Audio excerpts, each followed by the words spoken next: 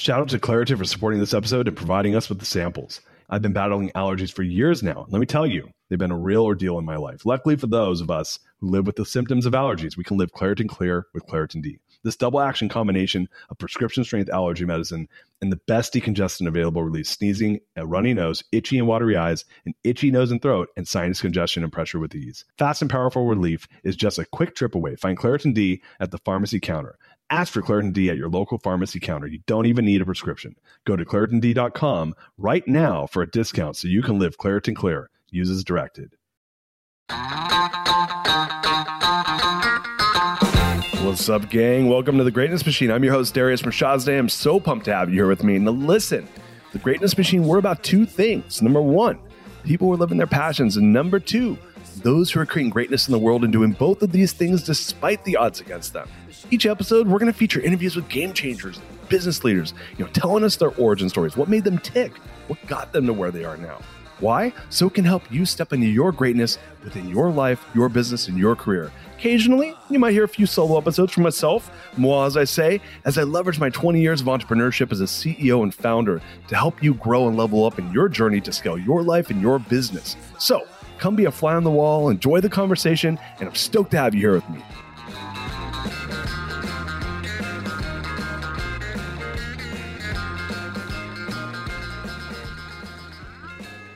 Guys, welcome to The Greatness Machine. I'm your host, Darius Mershazde, and boy, do we have a special guest today. My main man, John Jackson, is in the house. What's up, John? Hey, Darius.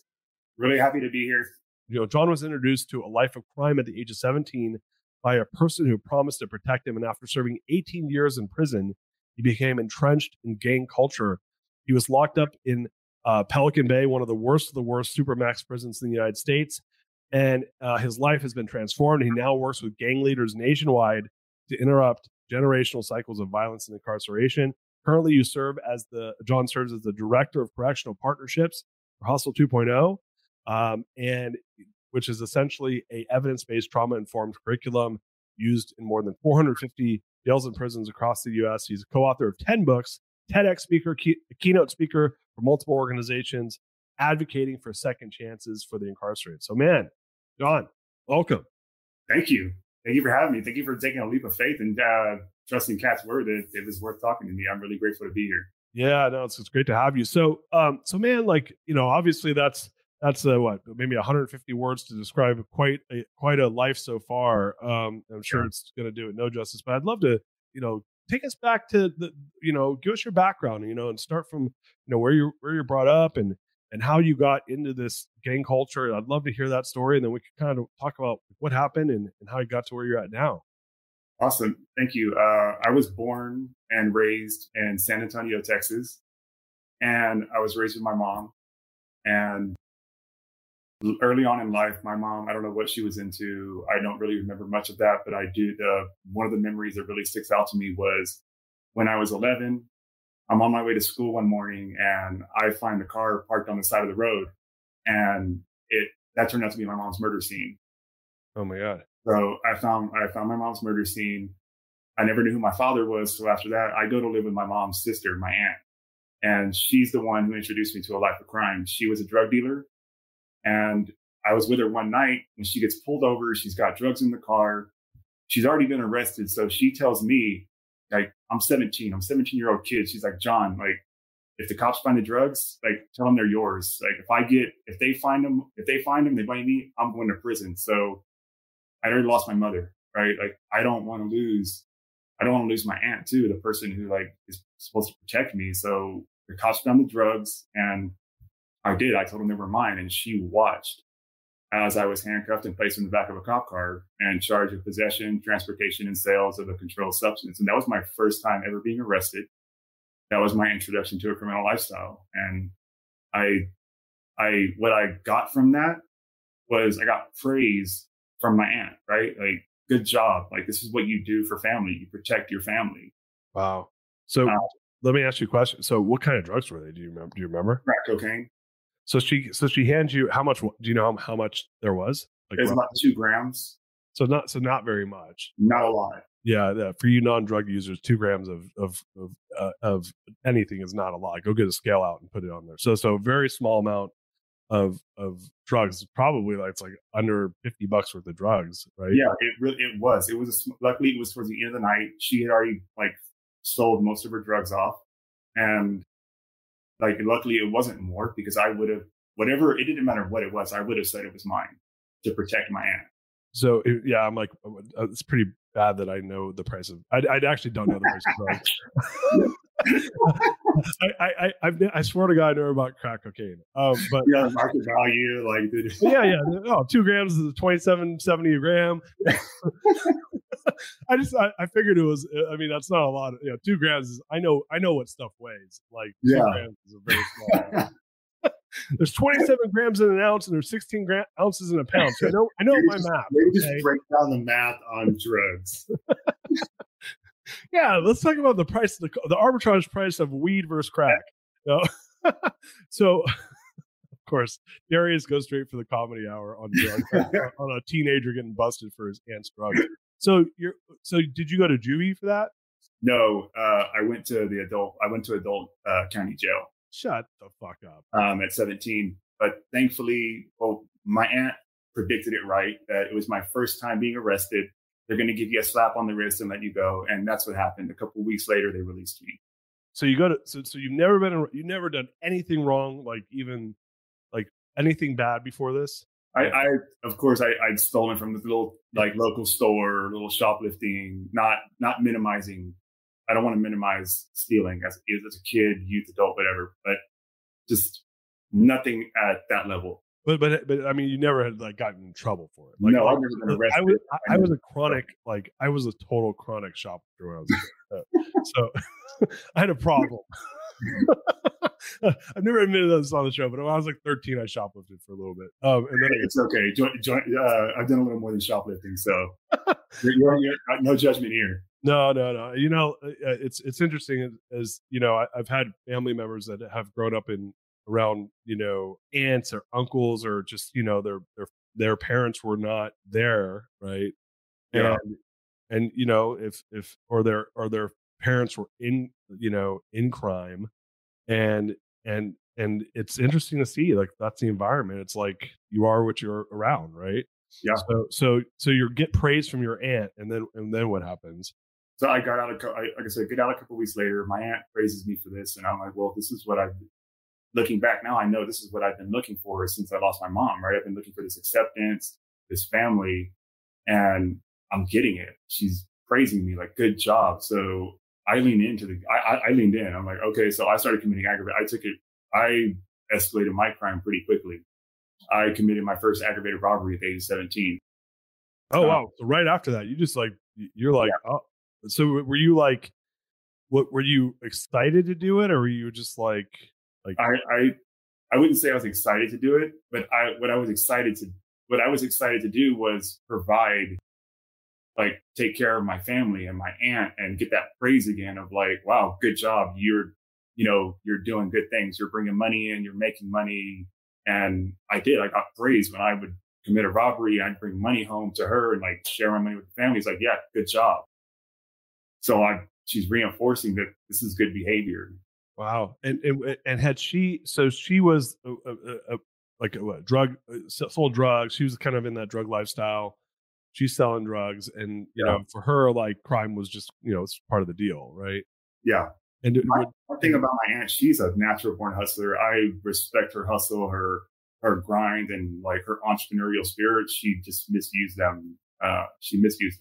Yeah. And so you committed your first aggravated robbery at 17, you said? 17. And I committed a string of aggravated robberies. I committed 4 aggravated robberies a couple of weeks after my release from the drugs and was arrested like that a couple of weeks later.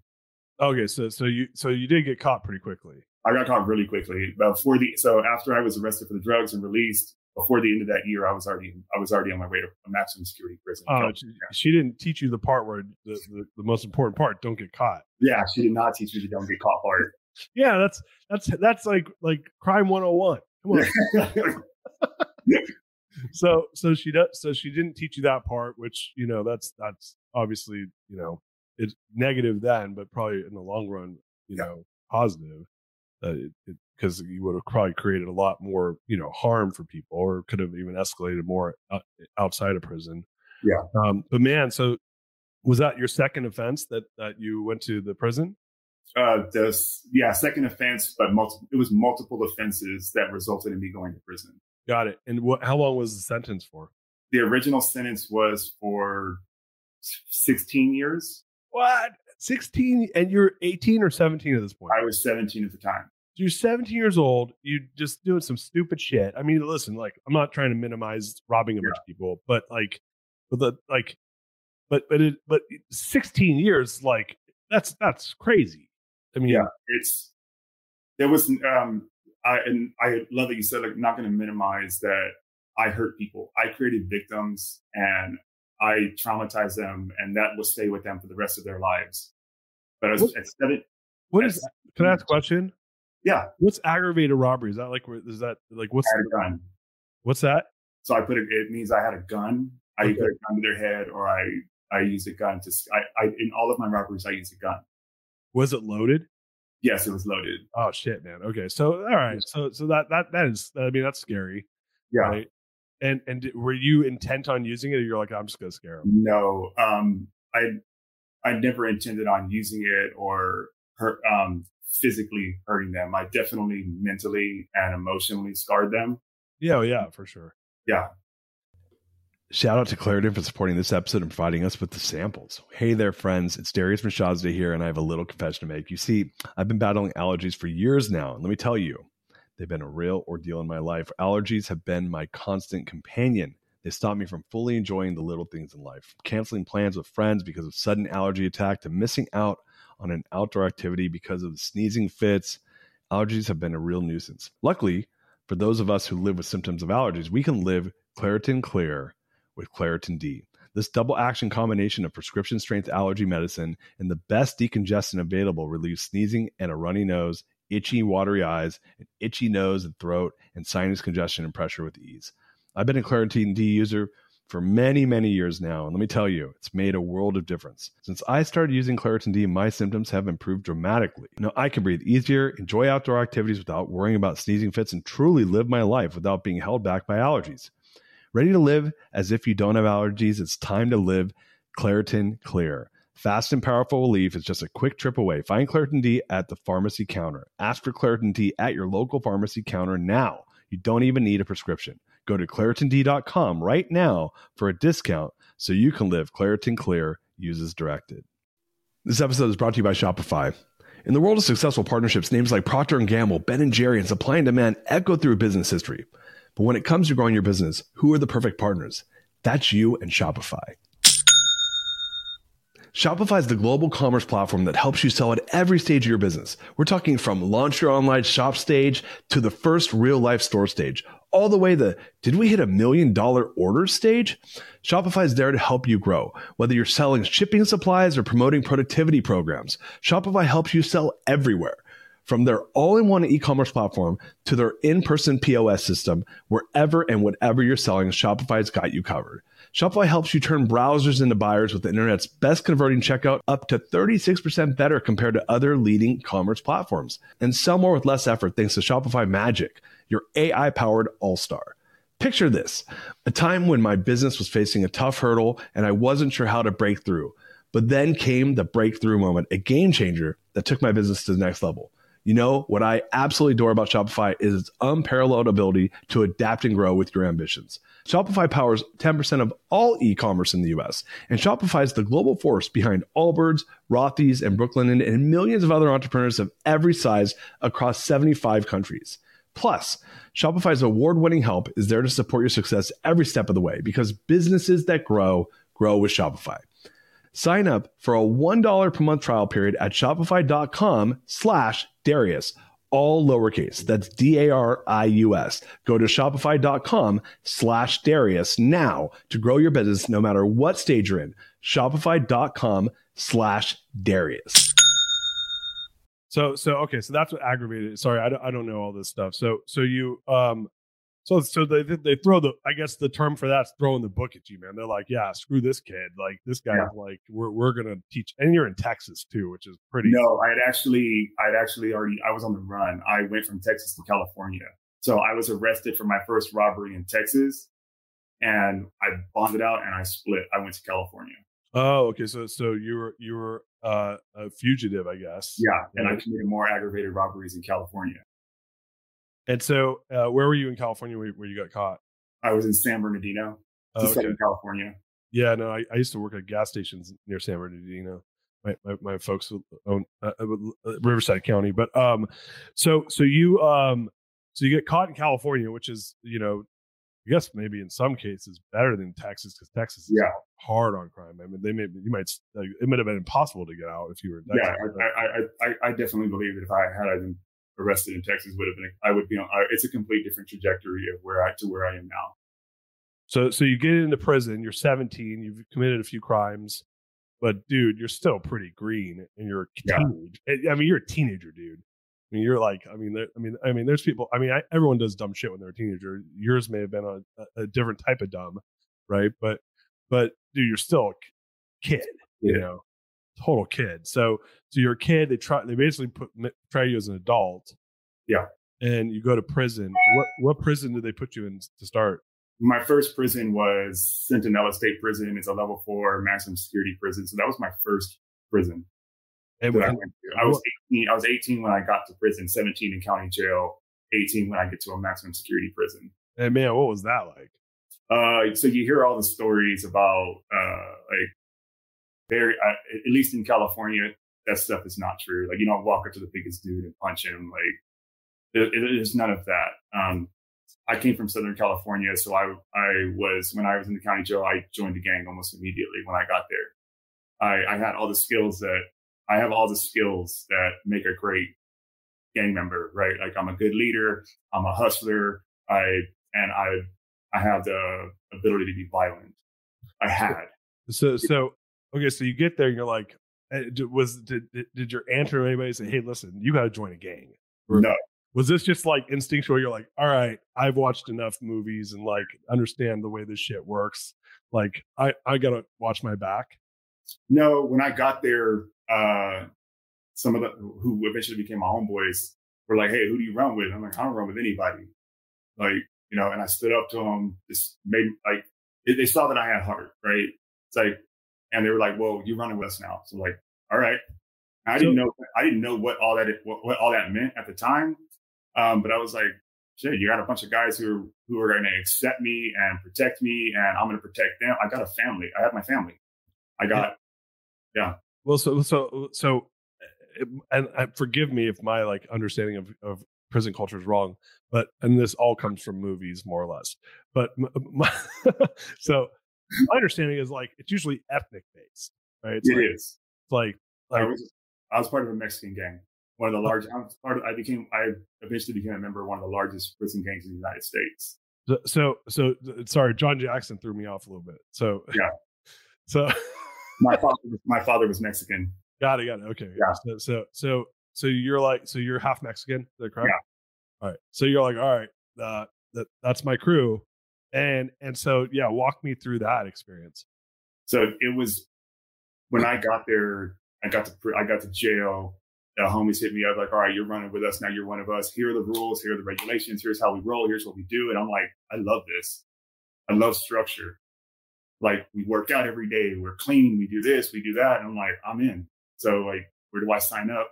And because of the skills that I have, my leadership skills and my entrepreneurial skills, I started to gain responsibility within the gang pretty quickly. What does that look like in the gang? In the gang, that means like enforcing the rules. So give me an example of a rule.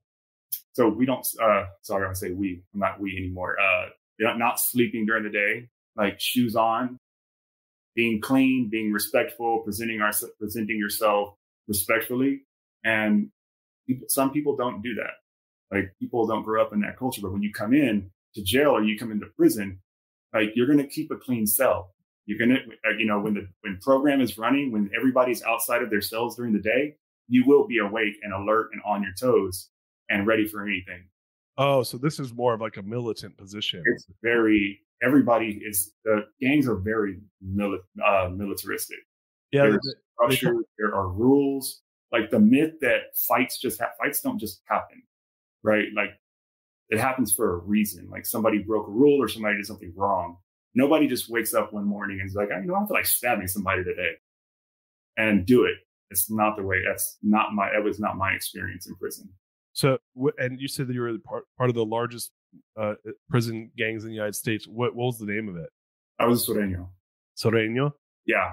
And is there California? You grew up in the Riverside area. Every Mexican that you were probably around down there was probably, if they were gang involved, that's what they were. Yeah, I've heard that term, that name of a gang before. And was there any ties to like the Mexican mafia, or is it all just like Southern California gangs? No, it is. So eventually, when I worked, I'm not a member of the Mexican mafia, but eventually, when I started working my way up, I earned my way to Pelican Bay State Prison, where the leaders of the Mexican mafia are housed, and they became my mentors and my friends, and that's who I was surrounded with. And it's the Mexican mafia. So using that terminology of working your way up, like you were 17 when you got in, you were there, you worked your way up to Pelican. How long did it take for you to get to Pelican Bay? I got there in 2013. Okay. So I went to prison in 2001. So about 12 years it took me to get there. So you're 30 years old at this point. Now you had originally got a 16-year sentence, and my understanding is the way sentences work, and this is not federal prison, was it? No, it's a state prison. State prison, right? So my understanding is like, yeah, if you get 16 and you behave well, you can get out in like 7. Yeah, I didn't behave myself. Oh, so you were like, you got institutionalized. You're like, oh man, why do I need to go back out? I'm going to stay here. Well, it wasn't that I need to stay here. It was at 17 or 18, 19 years old, like I couldn't see 16 years down the road. Like this was my life. The gang was my life. Prison was my life. And like, I had settled on the fact that I'm going to die in here, right? I'm going to die in here. This is what I was made to do. I was made to be here in this place.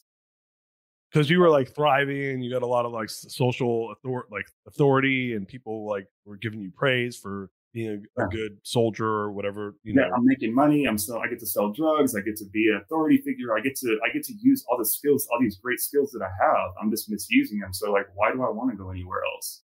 This is what I'm made to do. I'm going to die here eventually, and it is what it is. Interesting. And so because of that, you were getting charged with additional crimes while you're in prison? Yeah, I got 8 additional years added onto my prison sentence while I was incarcerated for engaging in gang criminal activity and violence. Interesting. Okay. And so you were there so you became a good prison, what will be the term? A good gang member. A gang member. Yeah. Yeah. So you're thriving in gang culture. You're getting additional years. So now you're like, dude, I'm always going to be here. So I might as well just do my thing and be good at this. Right. Yeah. So you were ambitious in that sense, which, again, like this is Hustle 2.0 and Defy and all of these things that Kat has created are all really around taking these natural and or learned tools that are being misapplied and applying them in a positive way, right? So if we say all the things we just said, that you were a good leader and that you were great at carrying out orders or projects or executing on initiatives, and that all those things, a great leader, ambitious, hardworking, very disciplined. I just named 8 really important qualities of someone who's going to thrive in a corporate culture. Yeah. But misapplied. If I told you, Darius, hey, do you want to hire a person who has all these skills and is has proven them for 18 years of their life? Like, you'd be like, hell yeah, send them my way. I want this person as a part of my organization. Yeah, they worked their way up 18 years in the same, even to stay in the same organization for 18 years. That's unheard of. That's what we teach our guys in our curriculum is that, hey, like, you have a problem. Loyalty is a problem in hiring people, right? Like, I want a loyal employee. I want somebody who's going to stick it out when things get tough or what, well, that's what it's about in the gang is like loyalty, sticking it out when it's tough. And like, it sucks sometimes, but I am loyal I was very loyal to my gang for 18 years of my life. Yeah. I was going to say to the point where you're just bulking on years of sentence to your life. Right. Yeah. So after 12 years, I'm guessing because of the quote unquote crimes committed in prison, they escalated you to a worse prison because they're like, this guy's because they saw you, I guess, as more of a threat, right? Yeah, I did every time you get in trial. So I did 4 years in solitary confinement, and my last term in solitary confinement was when I guess they decided, well, you know what, we've had enough of this crap. We're sitting in Pelican Bay, and when you get sent to Pelican Bay, is where it's the furthest prison away from anything you can imagine. It's isolated, and it's isolated intentionally because they put, quote, the worst of the worst up there in Pelican Bay. So my last SHU term, or the SHU is the whole solitary confinement, they kicked me out to Pelican Bay. And wait, let me ask a question. So 4 years in solitary, meaning 4 straight years? No, my longest term in solitary confinement was 15 months. So 4 years cumulative. Yeah. Right. But 15 months, you did one stint for 15 months, a year and 3 months in a row, where you were just like there for. Yeah, it was 15 months in solitary confinement. And what's solitary? What is that? Like you're in a box with a bed and like, that's it? But the way I describe it to people who don't know what that looks like is, imagine being locked in your elevator, in an elevator. And now imagine being locked in your elevator without your cell phone or any kind of communication or contact. You're in there by yourself. And imagine that for an hour. And imagine a day, now a week. And whenever you're going to get, quote, outdoor recreational activity, it's another elevator. That's your outdoor recreational activity. It's another elevator. So they pop your door, you walk down a hallway, and you go to walk in another elevator, and you walk around in a circle in there.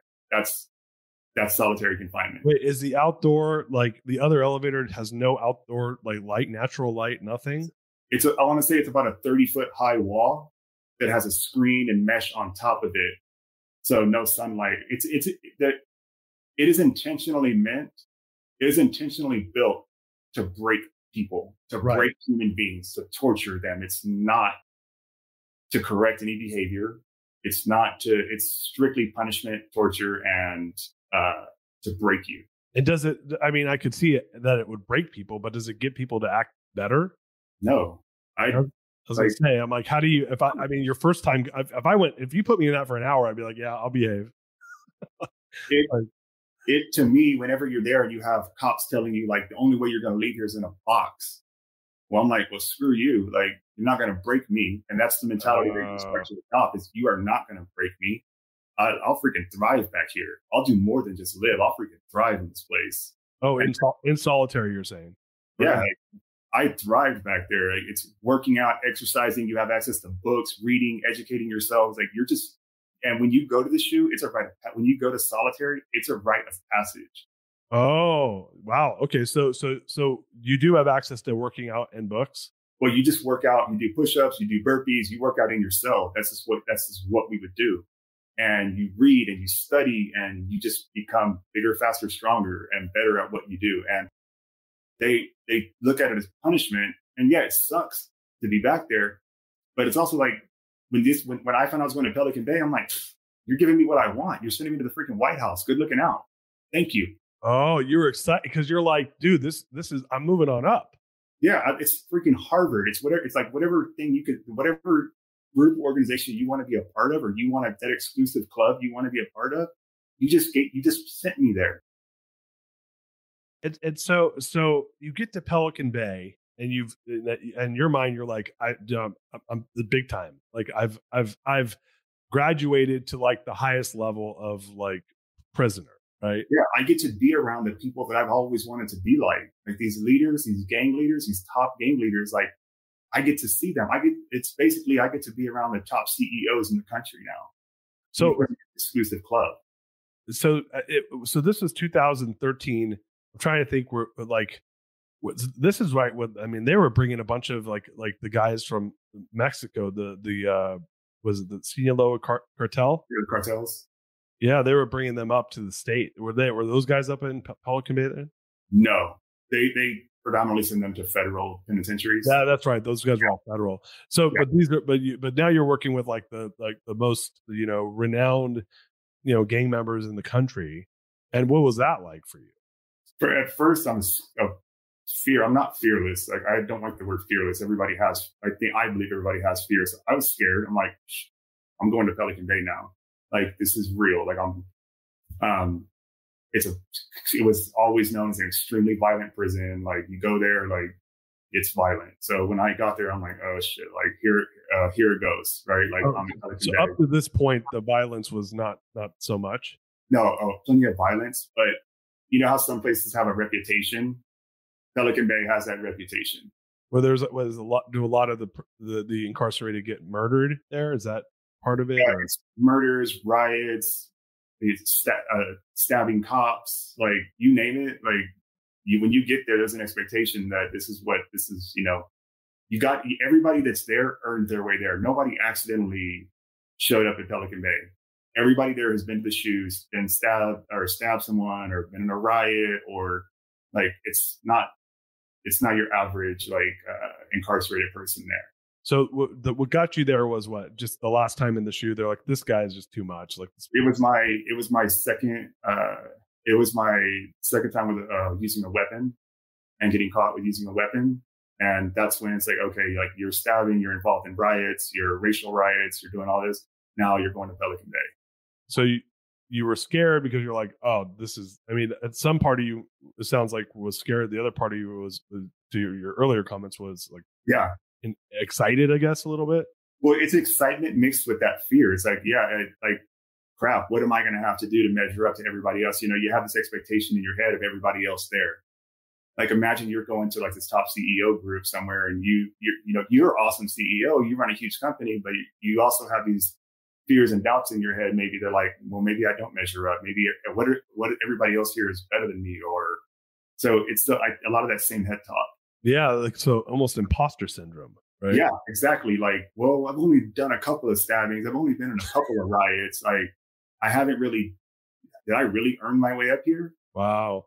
So you get there, and once, I guess, how was that? How was that transition? It really wasn't all that. It's just when I got there, it was just another prison. It wasn't any. It wasn't any different. Like, the culture there is very different, in that violence can happen at any moment, and like the cops, the COs there have a very different mentality. Very different. How so? Like more aggressive? Much more aggressive. They are much more militaristic as well. I believe they have a reason to be a part of the us versus them mentality, because they have been stabbed, sliced, attacked by incarcerated people up there, because it is such a violent prison.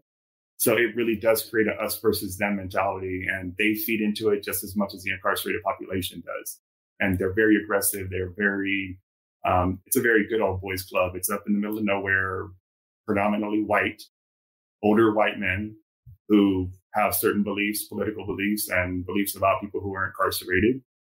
And the same thing goes for the incarcerated population. I once had a belief about them, who they are, who they were, why they do what they do. And those beliefs are dangerous. So once you got set, so this is 2013. How long were you in Pelican Bay for? I was in Pelican Bay from 2013 to 2019 when I paroled. I paroled from Pelican Bay in 2019. So I got to assume, like, the chance of paroling from Pelican Bay is probably very, very low. Like, if it's hard to get there, then it's probably hard to get out of there. Like, what was it? What was the turning point for you at Pelican Bay? The turning point for me was my 33rd birthday. It was actually the day before my 33rd birthday, when I sat in my cell. I was supposed to go home the next day, but because of my gang and criminal activity, I was starting another 4-year sentence on my birthday. Oh, so this is like this is my 16th year. I'm supposed to be out, and you had like an epiphany. My epiphany was that I don't want to die in here. I don't want to die in a concrete box. Nobody will remember me. My homeboys won't care. I've seen plenty of my homies die. I don't remember their names, right? Like, nobody's going to remember me. I don't want to die in here. I was meant for more than freaking dying in a concrete box. What do you think? Was it like a religious experience or something that just like made that moment happen for you? What was it? Just it's like a thought? Like, how did you come to that conclusion after 16 years of obviously moving in the opposite direction? It was sitting in my cell. You sit in I want to say it's about an 8 by 12 foot cell. And my cellie is the person that you live with. You know, he went out to yard. I was like, I'm going to stay back today. And I just thought about, I really had the thoughts of like, this is really where I'm going to die. These four walls. One day I'm going to die in here. They're going to take my body out of this cell, and that's going to be the end of it. I don't want that. I want something more for my life. I don't want to die in here. So I was like, well, what do I do about that? I have to, I've wanted to change my life, but here's the opportunity for me to do it. But you feel trapped. You're like, I'm in a gang. You know, the saying goes until the casket drops. And that is almost literal. The way out of the gang is death. So if people want to bow out of the gang because they want to change their life, is the gang says, no, that's not okay? That's not okay. What's the rule on that? There's one of two ways to go, which is you debrief or you snitch. I didn't do that. I did not. That's considered the most dishonorable way to leave the gang. And you're marked for death when you do that anyways. Pride, stubbornness, whatever you want to call it. I refused to do that. I refused to snitch and turn my back on everything I believed in up until that point. The other way is you just eventually get old and you age out and you die. So you can't just say like, hey dude, I actually want to get out of the game. I mean, like there's no, so those are two options. You obviously didn't do either of those two. What was your option? My option was, bravery mixed with stupidity, coming out and I started incrementally changing my life, which was separating myself from my homeboys who were with the BS, with the drama, who were still gang involved, heavily gang involved, and letting them know like, hey, I'm not doing this anymore. Like, if you guys want to kill me, go for it. But I'm coming to this yard every day. I'll be right here, but I'm not doing it anymore. I'm not selling drugs. I'm not participating in gang activity. And it didn't happen overnight either. I didn't like, hey guys, I'm done. I'm out. It was small incremental steps to separate myself and show that, hey, I'm serious about this. And what was their reaction? At first, threats, intimidation. Like, you don't get to do that. You don't get to walk away. Like, you're on this yard. Like, you're here. You're one of us. There's no way out. But no one followed through on the threats. No. So when Andre was on the show, he's like, look, like I was like I think he said he was the top 3 gang member in the state, right? Yeah. He's like, you don't get to that level without doing a ton of stuff to like create a reputation for yourself. So he's like, I just like leaned on my reputation. No one messed with me. Was that part of it? Was that you had a reputation too? And people were like, all right, well, I don't want to mess with that guy. Everybody has a reputation. When you're at Pelican Bay, everybody has a reputation. Like, you're not the only one there that's stabbed people, killed people, or whatever. You got there for a reason. So reputations don't really do anything. But there is something about I had put in enough work, I would call it. I had committed enough violence where people. And this is where I go back to rules and regulations. You don't just get to come out one day and be like, I'm going to stab this fool. Like, no, it doesn't work like that. I'm going to stab. My name was Tex. They called me John. My name's John.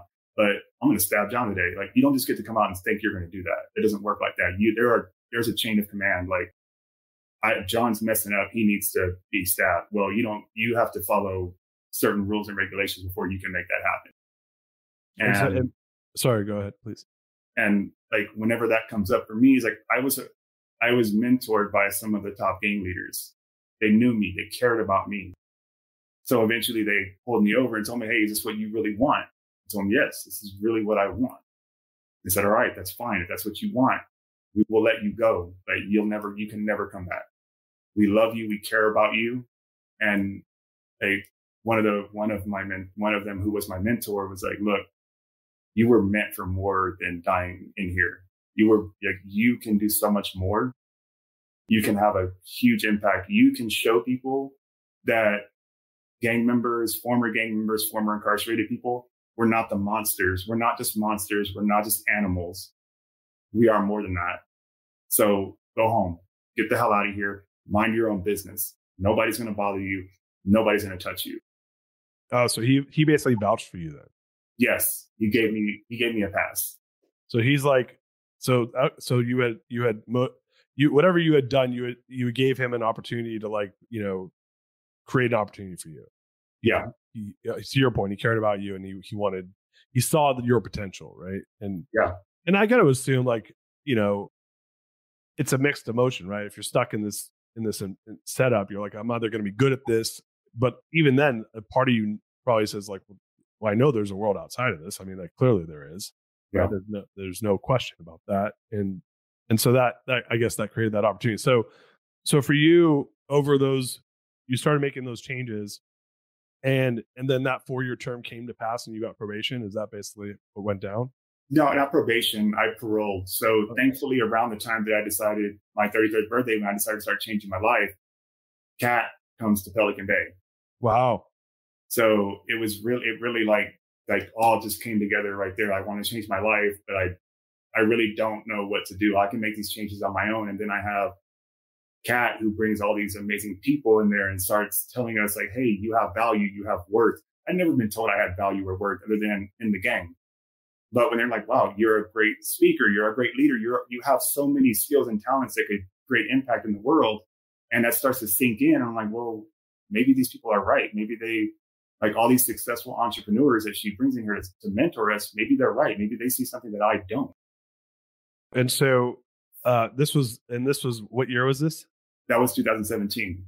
Okay, so was that she was still doing Defy then? Is that correct? Yeah, she was still doing Defy then. And we, in Pelican Bay, just to give you some context, we had no programs up there. It's a lockdown prison where you don't have access to programming. You don't have access to any kind of rehabilitative programming. So this entrepreneurship program was freaking amazing because it's like, oh, I know all these entrepreneurial things. I just don't know the terms for them.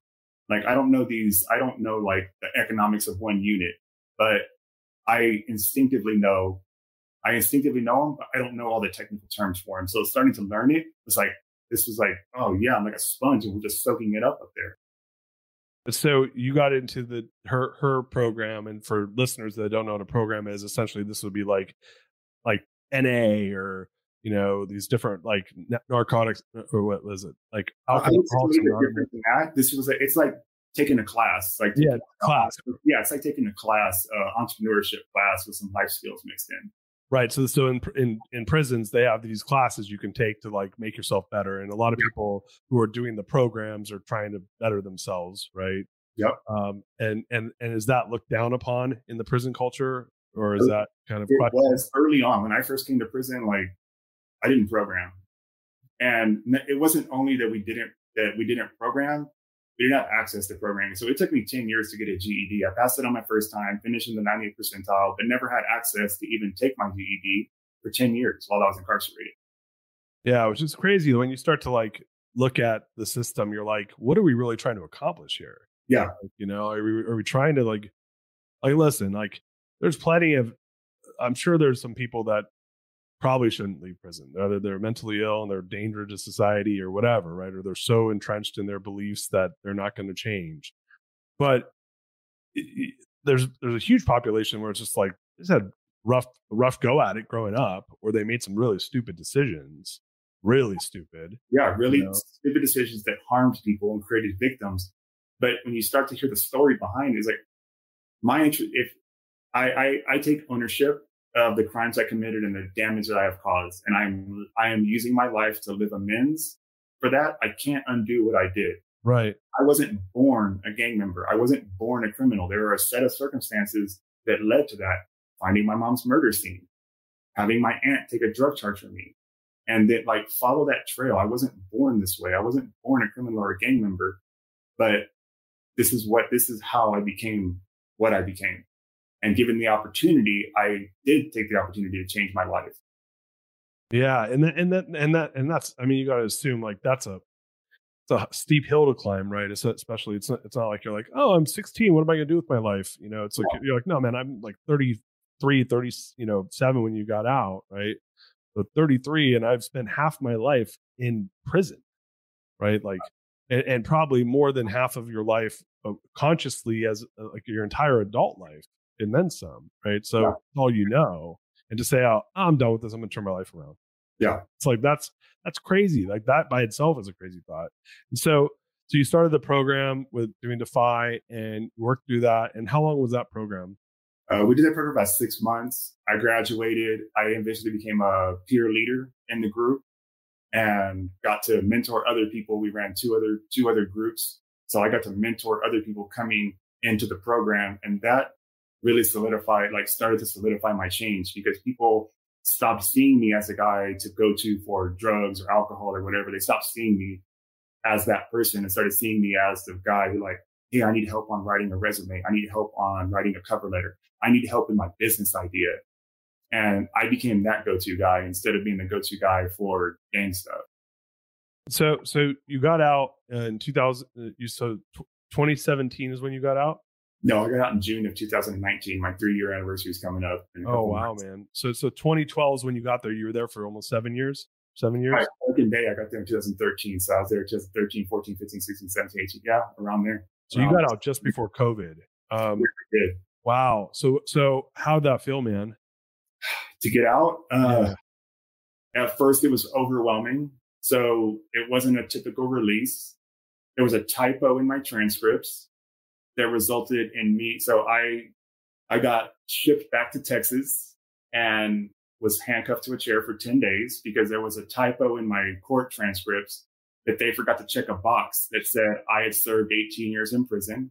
So I was looking at another 4 years. Thankfully, I had mentors and people who believed in me and helped me get an attorney and fight it. And eventually they released me. They admitted, okay, yeah, we're wrong. We made a mistake. And then they released me. And I actually, I didn't believe I was ever going to get released. Even when I was in the county jail about to be walked out, I always thought I had this thought, they're going to grab me and take me back. They're never going to release me. It's never going to happen. The system has screwed me over time and again. And then finally I was standing in front of like a glass door and I could just see people on the other side standing there waiting for their loved ones. And I'm like, this door's never going to open. They're going to grab me, cuff me up and take me back. And then finally it opened and I ran out of there as fast as I could. And I was free, and I tried to get the hell away from there as fast as possible because I'm like, they're gonna come grab me outside of here now. And eventually, I went to stay with a volunteer, that a friend of mine who let me stay at his house, and I just passed out of sheer exhaustion and being overwhelmed. It took a while to sink in that I wasn't in prison. I didn't sleep for about 2 weeks, I was so used to being in a cell. So being in a house where I couldn't see everything that was going on freaked me out. Every noise freaked me out. For 18 years, I lived in a box where I could see everything. I know exactly what's going on everywhere within that confine. So to be in a huge house really freaked me out. What about just like visually seeing like the world as it had changed? How was that experience? It was very different to walk. So I was released in San Antonio where I was born and raised. So I went down to the river walk, right? And it was uncomfortable to be around people because I was so used to thinking that violence can occur at any moment that I'm on guard at anybody who walks near me or looks at me funny or stares at me. And it was not comfortable. It took me, I still work on that and interact the way that I interact with people and the way that people look at me, because people stare. It's what people stare out here. Well, in prison, people don't stare at you, because when you stare at somebody, that means you must want something. Problem. Oh, you're saying just like people in general stare like this? Yeah, out here, people they look at you, they stare at you. In prison, you don't really do that too much because it's like, what the hell are you staring at? And I was actually with Kat one day. We were at a coffee shop and this guy is like staring. I'm 6'4", so I'm kind of a tall guy. It's not unusual for somebody who's tall to get for you to be looked at. And he was staring at me, and I know now that he didn't mean any harm and he wasn't a threat to me. But I just gave him like the death stare. I'm like, what are you looking at? What do you want? And she's like, what's wrong with you? Like, what the hell is he looking at? What does he want? Like, why would you stare at me? You must want something if you're staring at me that hard. So I've had to work through to catch myself, to realize like, that's not the way I need to behave out here. And it's not the way to solve violence. It's not the way aggression is not the way to solve problems anymore.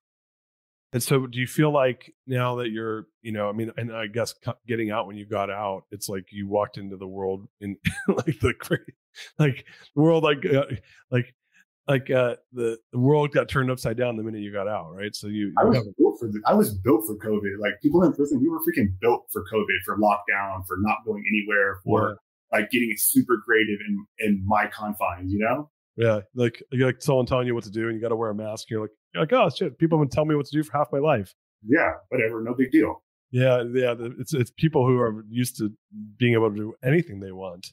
Yeah, have any rules, then it's like that they've had a lot of trouble with this. So yeah, I guess you're right. Like that maybe it made the transition easier because it kind of did. Like being stuck in, I wasn't stuck in my house. Like I something that I was very grateful for and that I acknowledged was when I was in prison, I couldn't walk out of my cell whenever I wanted. I could step out into my yard whenever I want.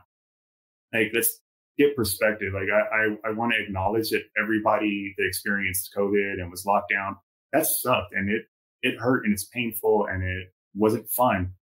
But we can walk out of our house anytime we want, right? You can walk out and get fresh air.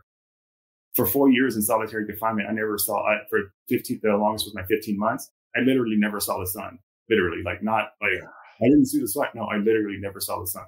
Yeah, I don't even. I actually I think that it's unhealthy to do that. Like it's actually like from a health perspective, like you're actually like poisoning people. It's fucking crazy, dude. So dude, congrats on doing the work to get out, man. That's awesome, and it's good to hear. It makes me happy to hear that. And so now you're out, and tell me like how was it to go from being in such a unique environment to now you're in the non prison environment. You got to get a job, and you're like like how did that work? Because I got to assume it's really hard to get a job, and I'm a big believer that our system is totally fucking broken. Where okay, I put someone in prison, and let's just say like every minute of that term you earned. Like some people might feel like you didn't, some people might feel like you did. Let's just say like let's not argue that. Let's say fine, you got what you deserved, and you shouldn't have done the bad thing you did, and you paid for your crimes, and now you're out. Yeah. Now you get out, you got this like you don't have a resume, right? I mean, your resume is like 18 years of being a stand-up gang member. I have a huge gap in my resume. Yeah, huge gap. Like no job hopping. Yeah. But like you can't put like I was the lieutenant, gang, colonel of the gang. Yeah, no. Right? Like no one's gonna like I I got promoted 10 times. Yeah. Like do you understand I was the fastest promoted intern in the gangs? I became the CEO. Like no one's like giving you you don't get credit for that. No, I don't. I definitely outside, don't have my resume. It's not in my cover letter either. Yeah, shit. I took one from the team so many times. Yeah. You can't brag about that stuff, but but you get out, and what I believe is one of the biggest reasons why there's such a high recidivism rate is that people are set up to fail, man. Can't get a job, can't live anywhere, especially like depending on what you got charged with, it's like really hard. Unless you have a really big safety net, social network, it's really hard to like get out and then go and you got to acclimate to this world that you didn't fit in before. Well, on top of acclimating and getting a job, it's like when you get out, it's a legal requirement for you to have a job. It's also a legal requirement for you to do like 8 hours of classes a day. It's like, how the hell am I supposed to go to work and go to all these classes and like report to my parole officer, have my parole officer search my house once a month? Like, it's almost impossible to meet all of the demands that all the restrictions that the handcuffs they place on you after they take them off. Yeah, it just doesn't make sense, right? I mean, if the goal and my issue with it on top of as double, right? Because I'm pretty hardcore like conservative when it comes to money stuff, and I'm like, I'm paying $100,000 a year for someone to be in prison, like, which is fucking crazy. Yeah, and then pull them out. So to then not set them up to be successful, to then put them back in. And I'm like, this is such a drag on society financially. I'm like, this is a bad investment. Like the whole investment's fucked up. It doesn't make sense. The way we like to describe it is if prison was a college and if you're paying $100,000 a year to go there, and these people get out and we get out and none of them find, and like, I think it's like 15% of them find jobs after you graduated from college. we're being released from prison. That's a pretty crappy success rate. I wouldn't enroll in that college. Yeah. I think they had them. They were like the University of Phoenix, like they're online colleges. They all got sued for that, right? Sure. Because the outcome is not correlated to the investment, right? So forget about like the social, whatever your beliefs are on crime and prison and all that. Yeah. I just want to look at this financially. Financially, it is a bad investment. I spend hundreds of thousands. If I put someone in prison for 5 years, I spend $500,000 for them to get out, and then they go on welfare, and they can't get a job, and they it's like, and I'm paying food stamps, and I'm paying for them to, and they're basically like, and then they're like, fuck this. Yeah. It was way easier when I was in prison. This is like living in poverty. Shit's the worst. So I'm just going to go do what I was good at, which is commit crimes, and I'm going to go back to prison. Yeah. Like, as would most people, right? Because why not take the easier path? Like, yeah, prison sucks, but when you are when you're discriminated against out here, when it's like, for me, I committed my crimes when I was 17. Like, this happened over 20 years ago, and you're still going to punish me for it. You gave me a prison sentence, right? Yeah, I did my prison sentence, and now, like, when I was released, it's completely legal in California for a landlord to discriminate against you because of your criminal history. But it is also a legal requirement for me to have a stable residence. How am I supposed to do that when I have to tell my landlord? Because the parole officer they tell you, whenever you apply for a place, you have to tell them you have a criminal history.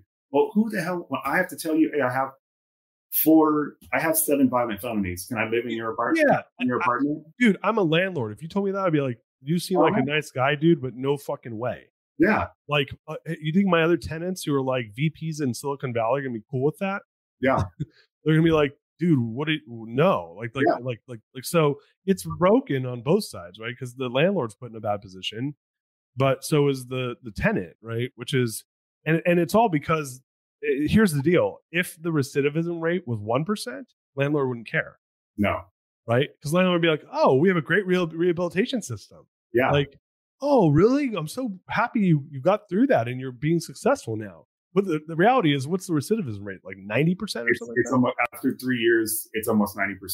Yeah. So the landlord's like, dude, I don't want my apartment building to be the next, crime scene. Yeah. Like that's the issue. That fear is valid. Totally valid. So you get out and you're like, all right, I got to go build a life. Like how did that go? Well, thankfully, I had a job day one. Kat started Hustle 2.0 at Pelican Bay.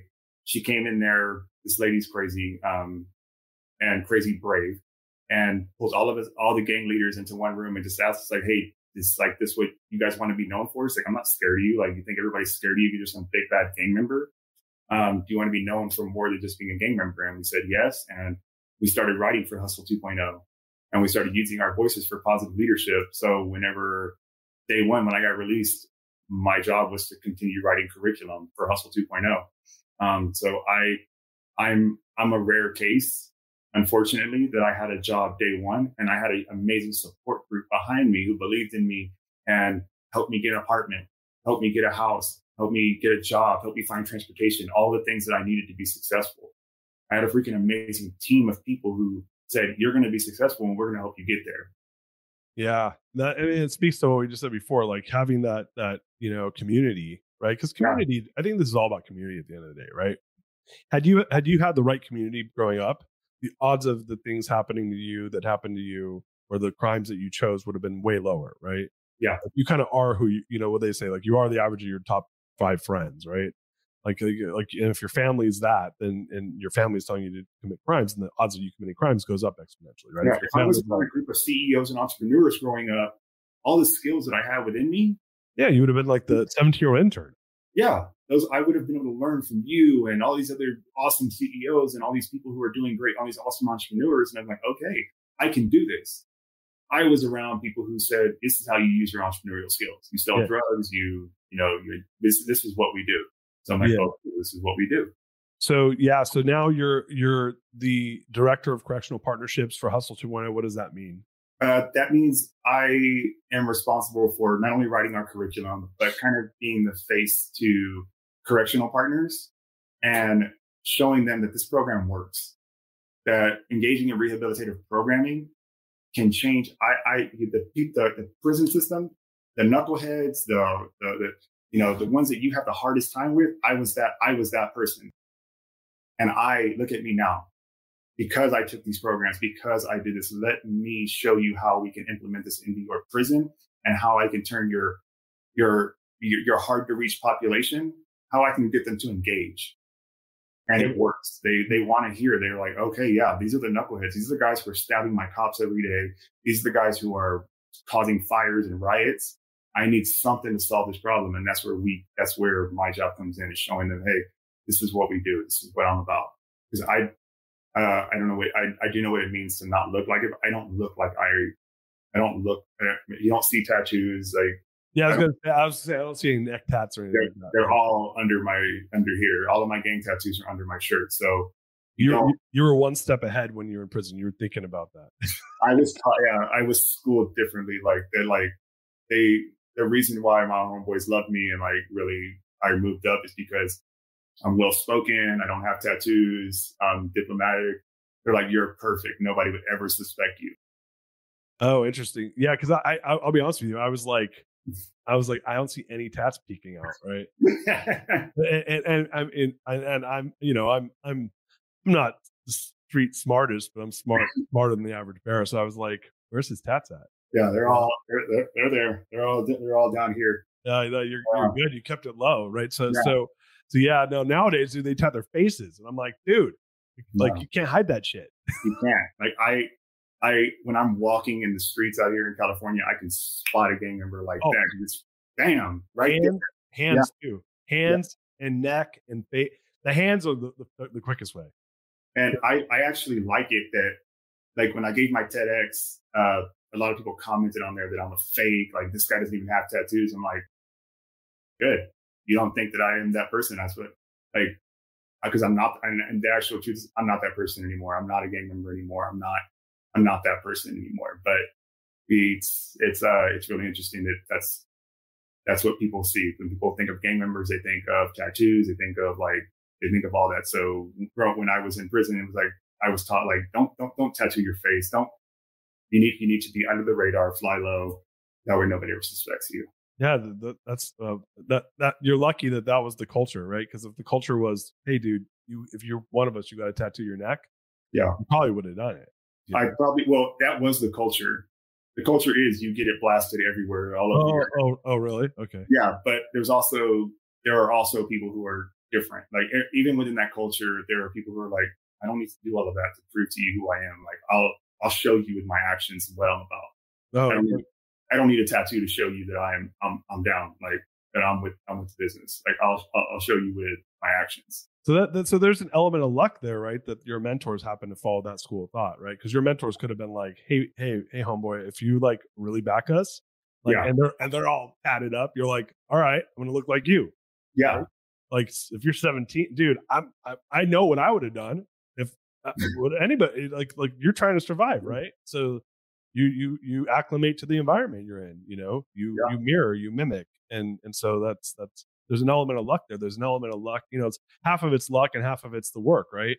Like meeting Kat when you met her and having that mindset. You could have met her 5 years earlier and you wouldn't have done anything with that. Her and I have talked about this. If I had met her and the program before, I would have told them, like, go screw yourself. I don't need your programming. Like, I'm not doing it. Yeah. I wasn't ready yet. It took that moment of me realizing I don't want to die in here, and seeing, like, oh crap, here's an awesome opportunity with the 5 and with Hustle 2.0 to change my life and making the most of it, and making myself valuable, and saying yes. Like, when Kat was like, do you want to public speak? I was like, hell no, I don't want to public speak. And I really didn't. I was like, no, I don't want to stand in front of people and talk. And Kat's very persuasive. Like, no, you're going to talk. You're going to lead our events. And eventually I did, and it led to where I am today. Oh man, that's so good to hear. So look, we ran out of time, ran over actually, but I'm sorry, I was intrigued by the whole story. So, man, like, where can people hook up with you? I know you're doing, Hustle 2.0. We can, promote that, but if people want to connect with you, or, have you come and speak at their events or learn more about the stuff you're doing, how would they connect with you? You can, I guess, I don't have a speaker page, but I do speaking. It all comes from people reaching out. You can email me at john@hustle20.com if you'd like to connect. Yeah, so John, JOHN at hustle20. Yeah, hustle20.com. So you guys heard it here. We'll put it in the show notes. Man, John, such a treat to have you on the show, brother. And I'm so grateful that that you've been able to do the things you've done in your life, and what you're doing right now is work that's important, and proud to have you here and have you be a part of this. Thank you for having me here to share a part of my story and thank you for supporting the work that we get to do and being a part of this team. Thank you. Yeah, man, I'm a big fan of your guys' work, and anyone out there that wants to really help, you can go to hustle20.com and sponsor people that are using the curriculum that John's writing. I'd sponsor 59 of your guys. You put you knocked out all the scholarships of people who were sitting in that cell I described, waiting for our books or waiting for that second chance. You knocked that out of the park. And if anybody else is having that desire to make a difference in someone's life that you may not even know and offer them a second chance, go to our website and you can sponsor a scholarship or 2 or 10 or 20. Yeah, dude, the best $50 I've spent times 59. So easy $50 to change a life. I'm down for it, and we all need to do our part. So, my friend, thank you so much for being on the show, guys. Man, what a treat, John. Thank you for coming, my friend. Thank you. All right, guys, we'll see you guys next time. Peace out. We love you.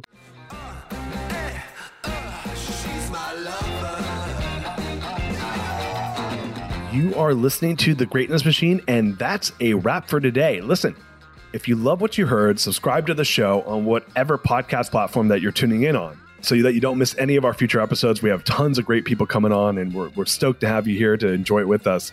Leave us a review. Tell us what you love most about this particular episode. We love getting the reviews. We love to see what you guys love most. And if this particular episode, made you think of someone who's leveling up in their business and in their life, print screen, share it with them. Leaders are the best givers. And after all, we're all here to support and grow with each other. And in case you want to see some of the fun behind the scenes shots or some of the things that we're doing, I'm actually writing about this in my weekly newsletter. Go to www.therealdarius.com and subscribe to my newsletter. We're talking about fun things like business and life and mindfulness and cryptocurrencies and gosh, I don't even know, everything and anything, but it's tons of fun stuff I write about. I try to get it out on a weekly basis. You can subscribe at www.therealdarius.com. And with that said, look, thank you guys so much. I appreciate you. I love you. Peace. We're out of here. See you guys on the next one. She's my lover.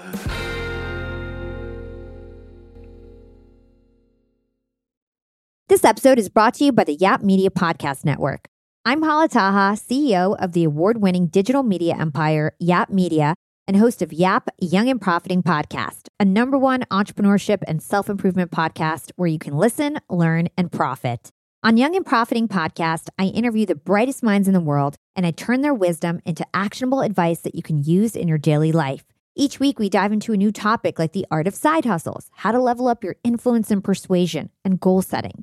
I interview A-list guests on Young and Profiting. I've got the best guests, like the world's #1 negotiation expert, Chris Voss, Shark Damon John, serial entrepreneurs Alex and Layla Hermosi, and even movie stars like Matthew McConaughey.